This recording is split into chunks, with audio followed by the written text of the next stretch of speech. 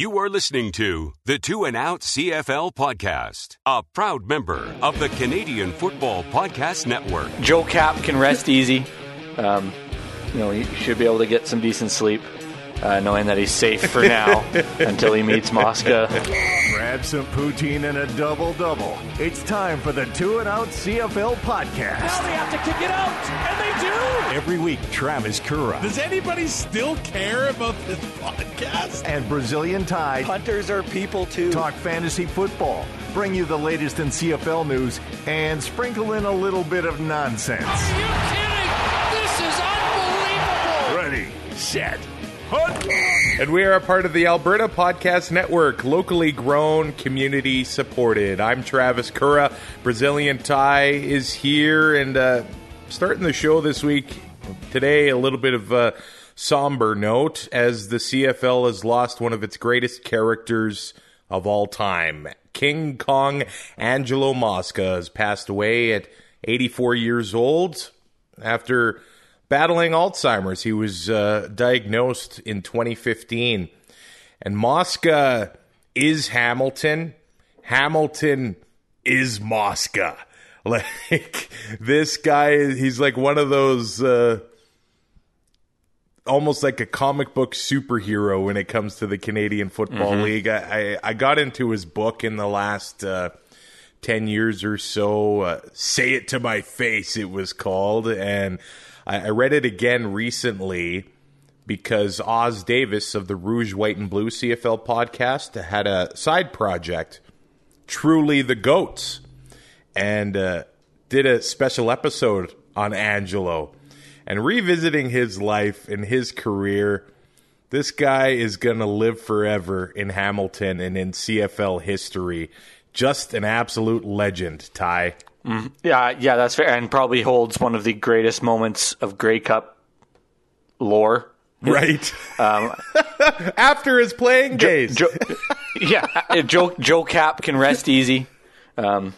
He should be able to get some decent sleep, knowing that he's safe for now until he meets Mosca when he finally passes. But no, it's just it's a loss.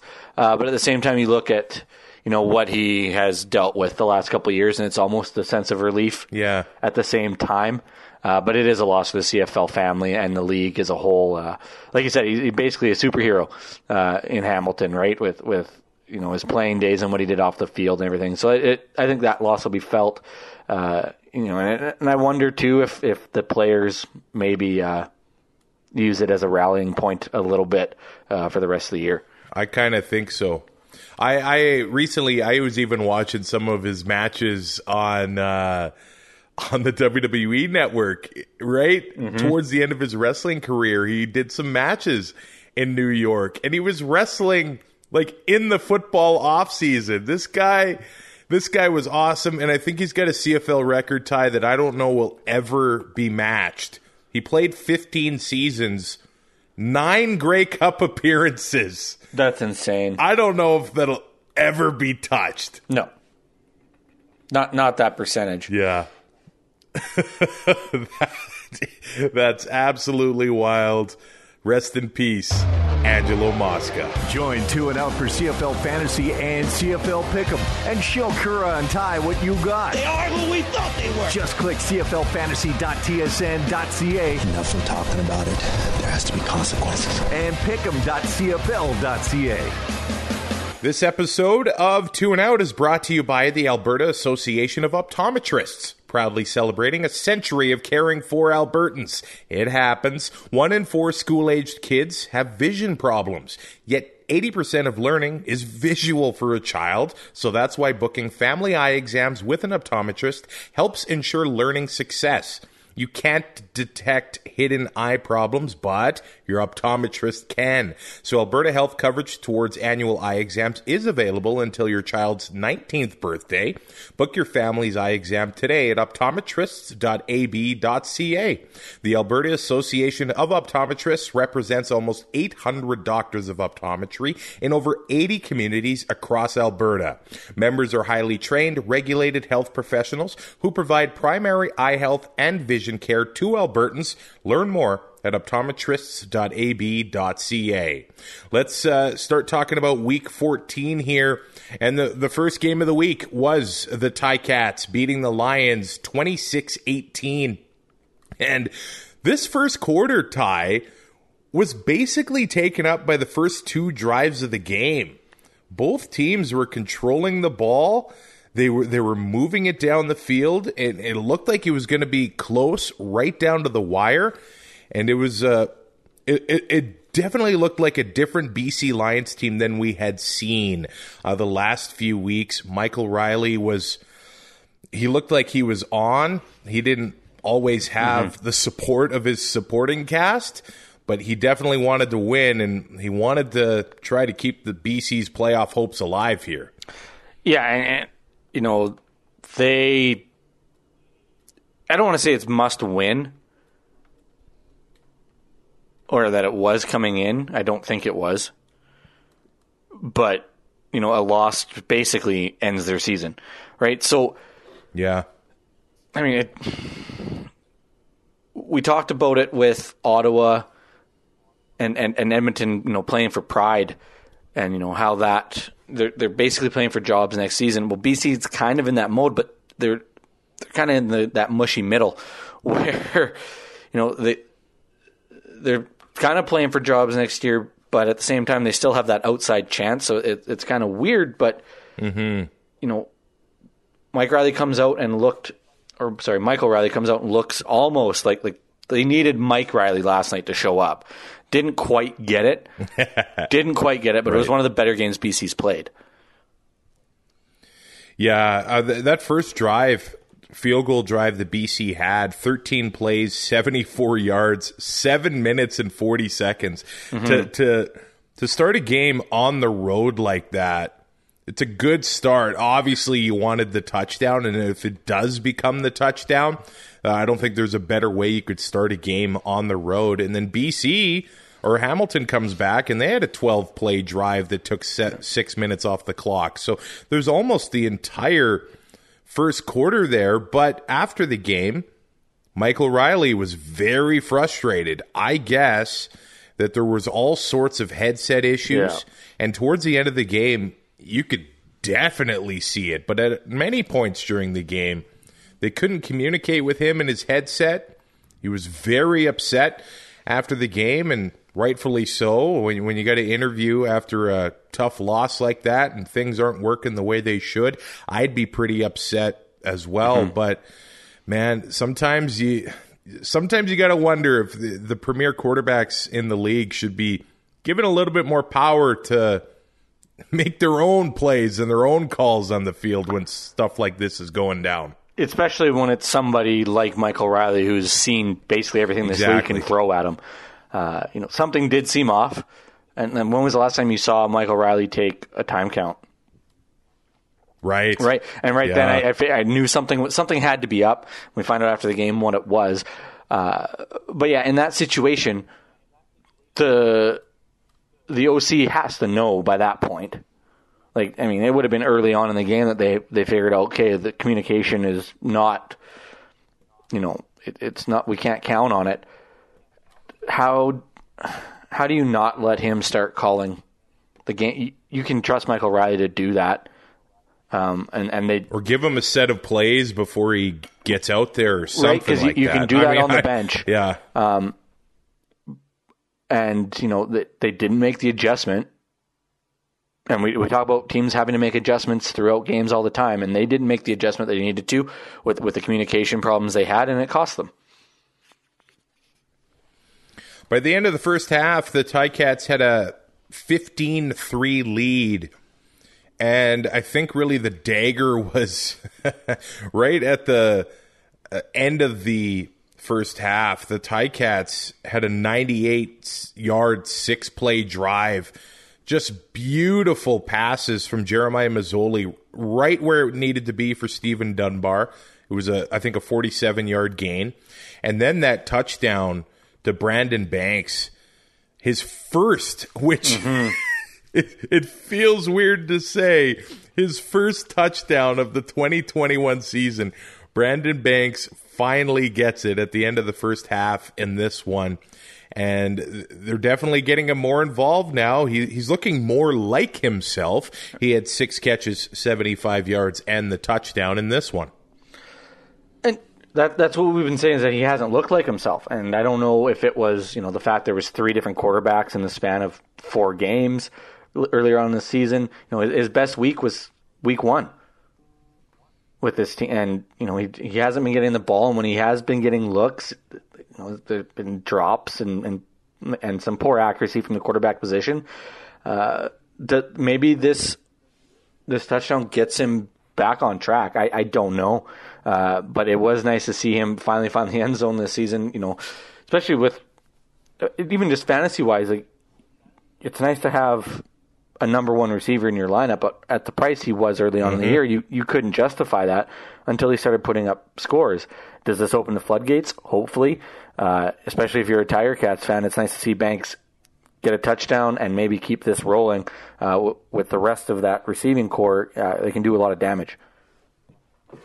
It helps that you see Jeremiah Masoli just making dynamite plays all over the field. He goes 19 of 26, 258 yards, and the 1 touchdown, but he's over 70% completion percentage. But the biggest change for the Ticats offense over the past 2 weeks is that they actually have a running game. And Don Jackson only had 12 carries, but double-digit carries is not really something we've seen on a regular basis for Ticats running backs. He had 80 yards, just shy of 7 yards a carry. He's looking fresh. He looks like a guy that hasn't been running all season long. And it's probably because he hasn't been. He added 56 yards in the air as well, and he might be the MVP of the Ticats, not for the whole season, but down the stretch here. The stretch they look drive. like a completely different unit. Yeah, and if you're going to average 6.7 yards per carry, granted, that average is inflated by a 31-yard run, but right, if they can do that and trust him to run the ball and protect it, it opens up their offense because you can slow down pass rushes with a run game, and we saw that on Saturday in one of the other games. So. And, 4 catches, like he said, he's doing it both. Like, you got to respect both aspects of his game. It was one thing Hamilton hasn't done consistently all year is run the football. And they've been, 12 carries isn't crazy, but they have been, not afraid to run the ball, it seems, as much in the last few games. And I don't know if that's just a product of it getting later in the year, or if, maybe Don Jackson finally producing and they're starting to trust him more. I don't know what it is, but it can only make this team better. Man, that was frustrating. Don Jackson has a big run, and he gets tackled at about the 2 or 3 yard line, and he got a bit banged up on the play, so he had to leave. In comes Sean Thomas Erlington for the touchdown. the vulture. Yeah. And to BC's credit, they tried to run the ball. 14 carries to James Butler, 51 yards, and he did have the touchdown. But Lucky Whitehead seemed back to his normal self. Wasn't really that nervous anymore about the hand. He had 9 catches, 98 yards. Burnham was making plays, 7 for 77. But the struggles on the ground made BC pretty one-dimensional at points in the game. So Riley was taking a pounding, and he was standing in there, making the throws, trying to lead his team to the victory, and they only did lose by, the 1 score at the end of the day, but just not enough to beat the Ticats at home. Well, and you talk about BC's running game. They got to play Calgary next week. And Calgary's D-line can be lights out. They got to get a running game here in 5 days. They got to figure out how to do it because that's the way their offensive line is played, and it's played better than they did last year. But it can still look really bad at times. It's not going to get the job done at 3.6 yards a carry. It's just not. Well, and the Stamps coming off the bye, and they've got Reggie Bagleton back in the fold. The Western playoffs are going to be Calgary fun. is going to clinch Friday night, I think is what you're saying. I think so. BC is sitting at 4-8 on the season now. Calgary is at 500, 6-6. BC is in pretty tough the rest of the season. Let's go to Edmonton. The second half of the Friday Night Football doubleheader, where the Saskatchewan Roughriders just beat the Elks. 19-17 was the final score there. Just pretty much an ugly game, but the Rider offense, well, and I guess we'll give Edmonton credit here. A lot of their starters for all the season were sitting. James Wilder Jr., Darrell Walker, Greg Ellingson, they weren't playing. And the Elks looked like they had intensity. They looked like they had fight. They had effort. They didn't want to be. They cared. Yeah. Well, they didn't want to be the team to not win a home game all season long for the first time in Edmonton football history. So they came out with some passion, and I mean, Walter Fletcher had 74 yards rushing. He had 66 yards receiving as well at running back. It's just Saskatchewan just wins these ugly games, and they kind of just play ugly football. And is it time maybe we look at Fajardo as maybe being part of the problems? And I love the guy, and I know a lot of Rider Nation loves the guy, but some of this stuff, it's just not good enough. That first throw of the football game from Cody Fajardo, was terrible. He put it where only the DB could get it. Yeah, that interception was right at the start of the game, just brutal. Yeah. And it almost felt like here we go again. Right? Like, we're going to go into Edmonton late in the year, lose a football game that they need to win. But yeah, you look at it from the Elks' perspective, guys like Walter Fletcher, Daniel Vandervoort, to an extent, Jalen Tolliver, they're playing for next year. They want to solidify a roster spot. Taylor Cornelius, 21 of 35 for 322 and 2 touchdowns. You know, they signed Nick Arbuckle last week to the extension. So, and then Elizondo comes out and says that it's going to be a competition. You can't call it a competition if you're going to pay the guy starter money. You're not going to sit him. So now Cornelius is trying to make a case. Mm-hmm. Right, and he played way better than I expected him to against this Riders defense. He's making a case, especially in the fourth quarter. It would have to be a competition for him to win the job, but trying to get a little bit of a leg up. The guys that haven't been starting all year and we're getting spelled in and stuff. They had to play with the intensity and like they cared because it matters to them. I don't even think winning was that big of an issue. Yeah, it sucks to be the only team to not win a home game and the first time in Edmonton history. But these guys got to play well, win or lose, if they want jobs next year. And I think you look at somebody like Greg Ellingson and Darrell Walker, they're getting signed somewhere. And they're not giving you what you need in this lineup. So yeah, put the young guys in, and they played great considering the circumstances. Yeah, the key moment in the first half, I thought, was, basically right at the end of it. 2 minutes left in the second quarter. Saskatchewan gets pretty good field position, have the big play to Duke Williams, and then Braden Lenius has the touchdown. And at the end of the first half, it was 10-3. But Edmonton had the ball for about 11 minutes of the first quarter. And then the third quarter kind of balanced. Saskatchewan was only able to put up 6 points. But the fourth quarter was kind of all Edmonton. And the Saskatchewan secondary at times at the game looked really good. But Taylor Cornelius was just able to turn it on in the fourth quarter. And there was a lot of hands on hips for that Saskatchewan defense. I don't know what it was, but maybe it's, on the road in Calgary, on the road in Montreal, on the road in Edmonton. Pretty tough stretch there. Yeah. And Edmonton almost took advantage of that. And you did mention Danny Vandervoort. Who had him in their fantasy lineup? 2 touchdowns. I want to say nobody. Yeah. The first one, was that a caterpillar? Was it a centipede? I don't know. I said centipede as a joke in the group chat to be disgusting. Because that's my MO, to be completely offside most of the time, but I don't know. It was a good celly. I'll say that. It's not as good as Brady Kachuk's, but I'll give him like a 4.5 out of 10. But the key there is Luchez Purifoy stopping the 2-point conversion. Look at the final score, and that 2-point conversion ends up becoming pretty key. And the 2-point conversion will become a factor again later in the game when Edmonton scores a touchdown to be down by 4. Normally, you're thinking, okay, you kick the extra point, you're down by 3. Now you only need a field goal to send this thing to overtime. Yeah.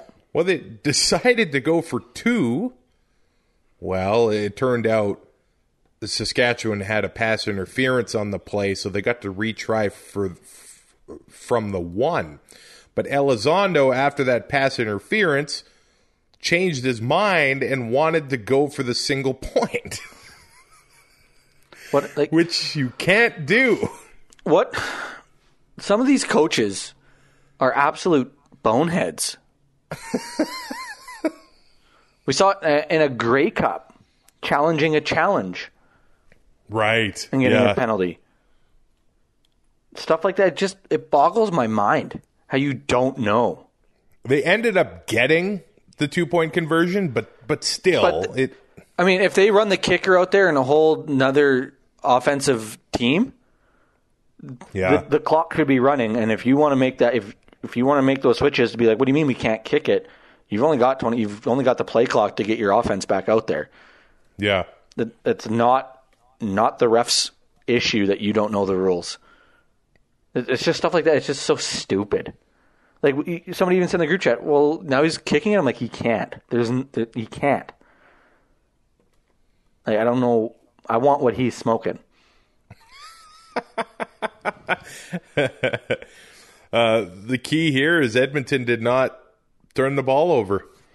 Mm-hmm. They, if they did, then you'd think Saskatchewan would have really been able to capitalize, but that's kind of been the issue at times for Edmonton during the season, interceptions and things like that. And Saskatchewan got close a couple times, but they weren't able to do it. So these teams are going to play again Saturday in Regina, and it's going to be the start of a very ugly stretch for the Edmonton Elks, who, are just playing for jobs and playing for careers. And it's really unfortunate that these players have to do it 3 times in 7 days, because that's not the way football works. It's not the way it's built. It's hard enough playing a game once a week. Yeah. And shout out to Duke Williams for being the receiver. Like, that's clearly why Saskatchewan brought him in. 100%. But we're going to be up late in games, and teams are going to try onside kicks. We need to get those. Sign Duke Williams. Yeah. Why wouldn't He's 3 for 3. Yeah. Let's move on to Saturday here. Oh, boy. The Toronto Argonauts beating the Ottawa Red Blacks 23-20. I know that the Argos... Okay, what's your question? How the hell did Ottawa get 20? Yeah, they should have had more. You're right. Travis. I'm sorry. They almost won another game with under 100 yards passing. Wow. Well, it's, Devontae Dedmon. Yeah, that's also fair. And the poor guy also had about a 95-yard kick return called back due to penalty. They could have, they should have won this game. 2 for 11 they are on the season now. And this game and the way they weren't able to win this game shows exactly why their record is the way it is. McLeod Bethel Thompson has been anointed the starter in Toronto, and this was not a good game from him, Ty. No. 28 of 44, 293 yards. I mean, the percentage isn't there. The yardage isn't bad. Then you look, 3 picks and a touchdown. That's not going to get it done. It did because you played Ottawa. Exactly. It's not going to work. That doesn't win you a playoff game. No, it's not going to work against playoff teams. No. Well, again, credit to Ottawa. They could have just packed it up and played terribly, but their defense was bringing the pressure. They were fighting for every single thing. They were hitting McLeod Bethel Thompson. They were forcing him to make bad decisions. They were picking him off, so they were flying all over the field. So credit to them. Also playing for next year and playing for a career in pro football. But I mean, Lewis Ward just signs the extension. He's got the pro football record for most consecutive field goals. But in this one, he was going to be, he was their MVP, is what we thought. Like, every team names their own awards. He was going to be the MVP, and it wasn't even going to be close at the start of the year. Realistically, Ty, who would Ottawa's MVP be? Oh, Dedmon. It's Devontae Dedmon. It's Dedmon, yeah. Other than that, that's the lone bright spot. Maybe Richie Leone. And their 2 wins against the Elks. Speaking of Richie Leone, that guy, he's punting amazing. And last game, the Saskatchewan game, Vedvik, what did he have, that 75-yard punt that went out at the 4? Yeah, John Ryan can be released. We're good. There's some good punting going on, and I know Richie Leone has the best net average for punters in the CFL, so I guess he's been a bright spot for the Red Blacks. But Lewis Ward, missing one from 47, 48, 43, leaving all those points on the board. And when you only lose by 3, Yeah. It's pretty obvious to see what went wrong. Now, at the same time, you can blame Lewis Ward because he misses those kicks, but you can also blame the offense for stalling out at the 40. There is so many times, several times in this game, where Dedmon and the defense put the offense in a position to succeed and to finish drives. Basically had to bail them out. Yeah. And Duck Hodges goes 8 of 22 for 90 yards. You got that jersey on order yet? Next question. You know what? Timothy Flanders looked good, too. 14 carries. Stupid, sexy Flanders. 95 yards. And we can't really talk much about Red Blacks receivers because 90 yards gained here. But Devontae Dedmon, their need to leading get that receiver was R.J. Harris with 27 yards. Wow. Two catches. Devontae Dedmon, right after the first half, scores that 100-yard return touchdown, and then also had another big one called back, but who knows? Lewis might have missed the field goal on that one. As for Toronto, I mean, do we have another receiver to look out for? Drez Anderson, 4 of 10, 80 yards. Only second to DeVaris Daniels, who had 84 yards receiving in this game. He looked good at times. It looked like an adventure. I would like to see better than a 4 for 10 catch ratio. He should have had an even bigger game at receiver there. But I think as we wrap up the season here, it's going to be interesting to watch who's going to be able to wrap up the season at running back for the Argos, because John White ended up having to leave the game with a knee injury, and you just feel for the guy. He battled through 2-3 season-ending injuries while he was in Edmonton, and he's been healthy the last little while. And had to leave the game here, and it just didn't look good there. He only had 7 carries, and man, I hope it's not as serious as it looked. But A.J. Ouellette comes in, runs hard, 14 carries, 107 yards. DJ Foster missed the game. Ty did not get the memo. Foster was in his fantasy lineup. My fantasy lineup is like a Ronco rotisserie. Hey, I had that kind of week last week too. So. You set it and forget it. Yeah. that was a rough one for you, but I just want to look at it big picture for Toronto. Mm-hmm.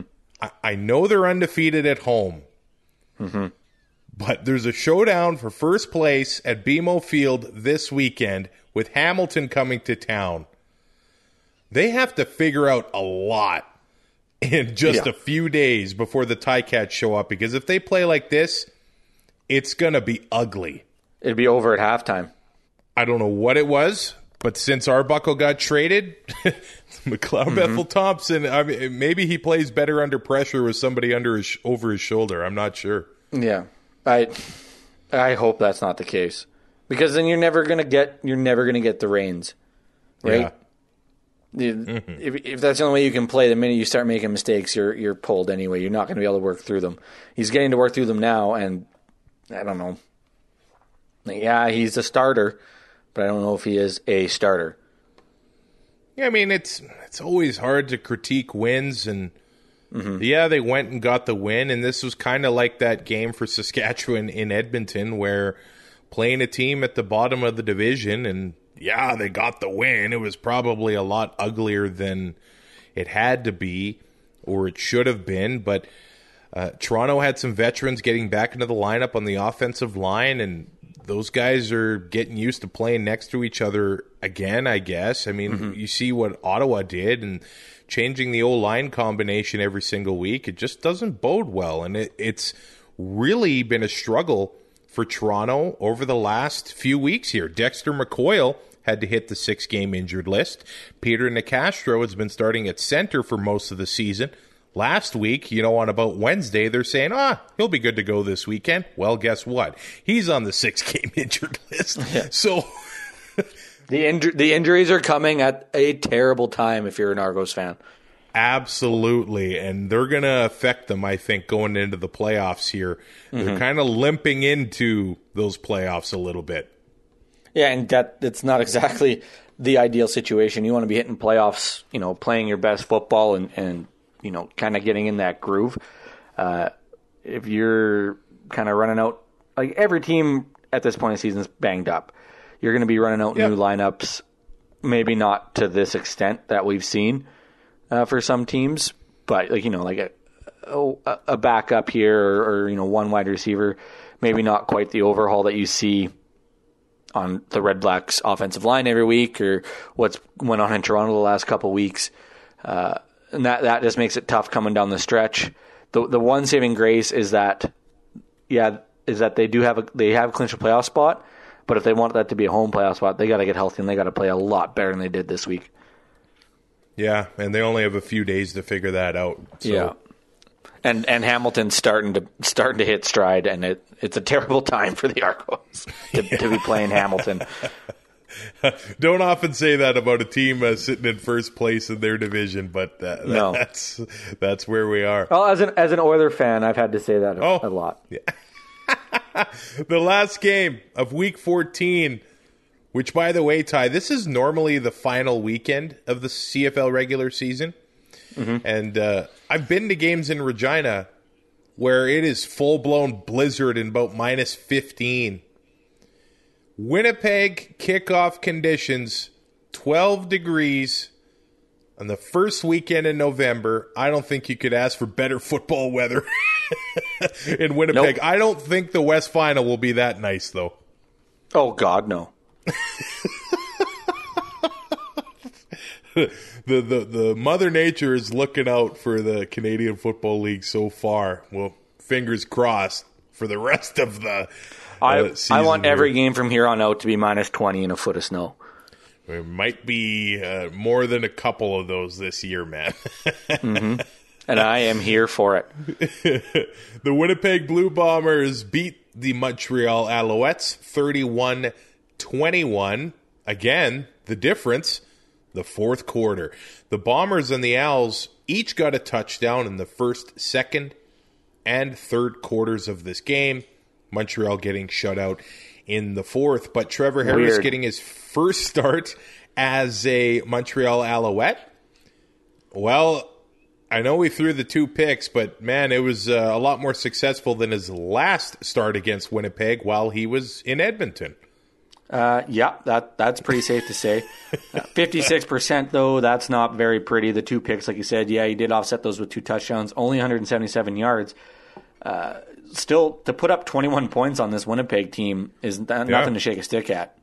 So, you can take positives away. It sucks to try to moral victories don't count, right? But coming into a back-to-back next week now, week 15, going up against Winnipeg again, you're not going in like you lost a game 31-0. Like you stuck with this team until the fourth quarter, and now you get to play at home, make a couple adjustments, and you might be able to double their points allowed, in the fourth quarter this week. Maybe you can get 6, right?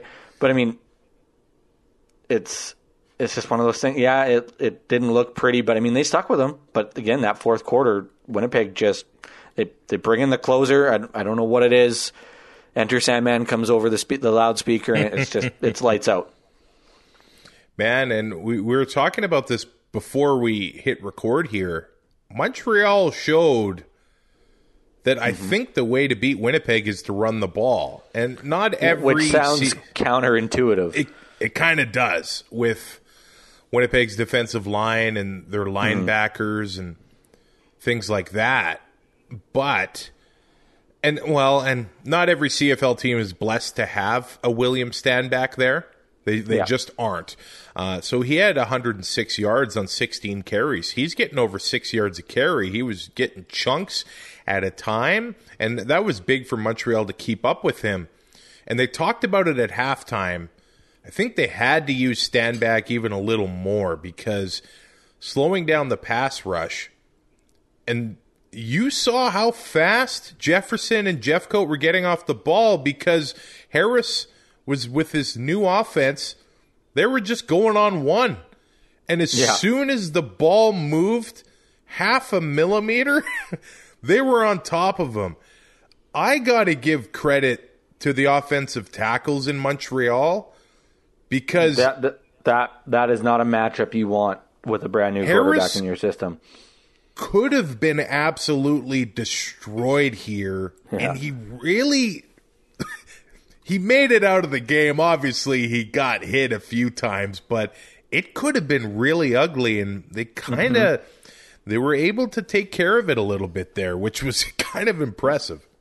Well, yeah, if you can run the ball, I don't even know if you necessarily need to be super productive, but you have to be willing to keep at it because they can't just – if you're going to let the front four pin their ears back because you're passing on 90% of your plays, it's not going to work against this team. Jackson, Jeffcoat, and Willie Jefferson are going to get there. And if they're not, one of them is going to be doubled. It's going to open up matchup inequalities somewhere else if they're going to blitz or somewhere else on that defensive line. And your quarterback's going to be hung out to dry. 6.6 average is great. 16 carries. I mean, if you can, maybe if they give him the ball 25 times, maybe it works. Maybe they come away with the win. I don't know, but it's when you have those two guys on the edges, you can do all you want. Bringing in a guy to chip, double teaming, everything else like that. But if you can commit to running the ball, they can't just come at you.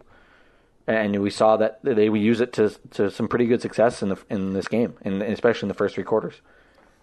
I had to laugh late in the game when Tony Washington took a procedure penalty and Willie Jefferson was in his face. And Tony just laughed it off. I'm like, I can't blame him. I'd be taking a procedure every single play, man. Oh, my God. I'd be pulling an Xavier Fulton more than likely. Just Like stand there. Oh, you went around me again. When you're that fast that you look offside every play, it's right. It's He impressive. might be offside on half of the plays, but the refs can't catch it because it's just too fast. Yeah. Jake Wieneke, touchdown Jake is back. He had 4 catches on 4 targets for 60 yards. Even Quan Bray had 62 yards receiving. He was Montreal's leading receiver. Winston Rose, first game back in Winnipeg. It was his first game, and looked like he was on Eugene Lewis for most of the game. And Lewis had 3 catches, 44 yards. So Rose, I'd say, held his own in this one. As for Winnipeg, I mean, Drew Wolodarski has a touchdown. Nick Dembski is just all over the place. He has a receiving touchdown. He was running the ball as well. Kenny Lawler has a 100-yard game, 7 catches, 111 yards. I want to ask you about Winnipeg's defense or offense. I kind of wonder if we're going to see the carry share between Johnny Augustine and Brady Oliveira kind of reverse over the next few weeks if they don't get Harris back in there before the playoffs. Yeah. They're going to need this team. I mean, we always thought they were built around Andrew Harris and running the football. Harris goes out this year, and all of a sudden Zach Collaros is MOP candidate, being able to throw the ball all over the field. But that's because Oliveira and Augustine have been able to carry that weight. Right, and if they got to platoon them out of the backfield and get them the carries, get them. I don't know if they are going to carry the ball as much as Andrew Harris did. That's a lot to ask, but if they can get 75 to 80% of the carries and yardage that Andrew Harris was getting when he was healthy, I mean, this offense should be fine. Well, it kind of looked like, and they were doing it. They were just rotating every series. Augustine will get this one, Oliveira will get the next one, and when you do that, it's nice. I'd rather them do that than pull a guy in a series, and then so let's say they pull Oliveira and bring in Augustine because of a play call, right? Yeah, you see that in the NFL where they have the back that's the receiving back, and you see it in the CFL too, but more of it in the NFL where they have a receiving back and the back that runs more. And so when a guy comes in, I mean, it's pretty obvious they're going to run a screen or something like that. At least this keeps the defense on their toes a little more. 2 interceptions for the Bombers in the fourth quarter. One from Adam Bighill, one from DeAndre Alford. Man, he might be the most outstanding rookie this season. He's probably going to be, and he might be Winnipeg's nominee, absolutely, and maybe the entire CFL. Like, the way he's been able to fit into the defense has been impressive. So the Bombers put up 10 points in the fourth quarter, and down go the Montreal Alouettes, who are sitting at 6-6. Third in the East Division, Ticats 7-5, Toronto 8-4. And if you look at the West, it's Winnipeg 11-1, Saskatchewan 8-4, and Calgary 6-6. I have a couple questions. Okay. Well, I guess just one. At the start of the year, I believe I said that there would not be a crossover. And there's not going to be one. Thank you. Whenever there is one little prediction that you were going to get right, you got to throw it out there. So well done, buddy. Thank you. That's what I'm here for. Well, now I got to wonder, how's Winnipeg going to manage this roster? They're going to Montreal, and then they're going to Calgary to end their season. Mm-hmm. Who are they going to play? I mean, I think you let I think you have to have the players in on it and see who needs. I bet you what they want to and play those vets. I think I would rather rest them in this back-to-back against Montreal and have them play in Calgary to minimize the time off. And either way, they still got the bye built in for the playoffs, so yeah. Right, that's what I mean, right? So you have that bye in the playoff. I would rather have them playing like a normal schedule where you would have a bye week and it's only 1 week, right? Instead of them playing, a majority of the vets playing in Montreal this upcoming week, and then not playing in Calgary, and then you have the buys and all. It's just, I would rather keep it more of a traditional schedule setup. I had a 76-point week in fantasy. I think that gave me a win in the Canadian Football Podcast Network Fantasy Challenge, but McLeod Bethel-Thompson as my quarterback didn't help me. Nope. Tavares Daniels was my leading scorer, 19.4 points. Do I have to pull mine up? You don't have to do that, man. I won't make you do it. First, before we get to the numbers, we are a part of the Alberta Podcast Network, locally grown, community supported. You can check out all the great shows at albertapodcastnetwork.com. I was actually just scrolling through, and I came across my Viewfinder podcast with photographer David Yun. Check that out, albertapodcastnetwork.com. Turns out that photography is not just, sticking your camera and pressing a button. There's a lot. There's a lot that goes into it. Learn that's literally the definition. It's just learn about the thought process that photographers use with the My Viewfinder podcast, a part of the Alberta Podcast Network. Before we get to the fantasy numbers, I have 2 questions. Okay. So, this is wild. We call Jake Wieneke Touchdown Jake. Yeah. How many does he have? On the season? I haven't looked. I don't have this in front of me. Is it 8? Exact perfect. I don't want you to look. I want you to... Okay, is it 8? It's 9. Eugene Lewis is second with 7. They have the 1-2 right when it comes to receiving touchdowns. Who leads the CFL in rushing touchdowns? Well, I know it's Sean McGuire, isn't it? Yeah, with 8. So it's touchdown Sean. Yeah. And then Kadeem Carey has 6. Wow. Cody Fajardo in third, or tied for third with Sean Thomas Arlington and Michael Riley. And Stanback has 3. And Sean McGuire with his... he might steal half a yard. This is like McDavid playing with Draisaitl, where who do you pick for the heart? Yeah. Who's your MOP candidate from Winnipeg? Ty throwing Sean McGuire out there. Is it still Collaros? I'm kidding. It's still Collaros, but I find that hilarious that he's got 8 rushing touchdowns and leads the league just vulturing scores. I thought it was maybe a rough week when it came to fantasy output. Wasn't a lot of ridiculously high scores. No, there wasn't. No, Taylor Cornelius led the way for quarterbacks at 22.3, Michael Riley at 20.6, and the aforementioned Zach Collaros. Yeah, the aforementioned Zach Collaros at 19.2, Sean McGuire 7.2. He outdueled Devlin Hodges, who only had 6.1. So that's a pretty good week. Nat.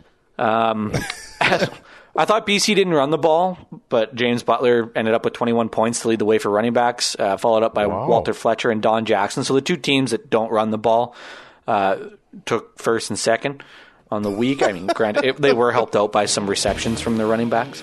Brandon Banks led the way for wide receivers at 22.1, Vandervoort with 20.4, Lucky 19.6, Tavares Daniels 19.4, and rounding out top 5, Dominique Rhymes at 18.8. Wow.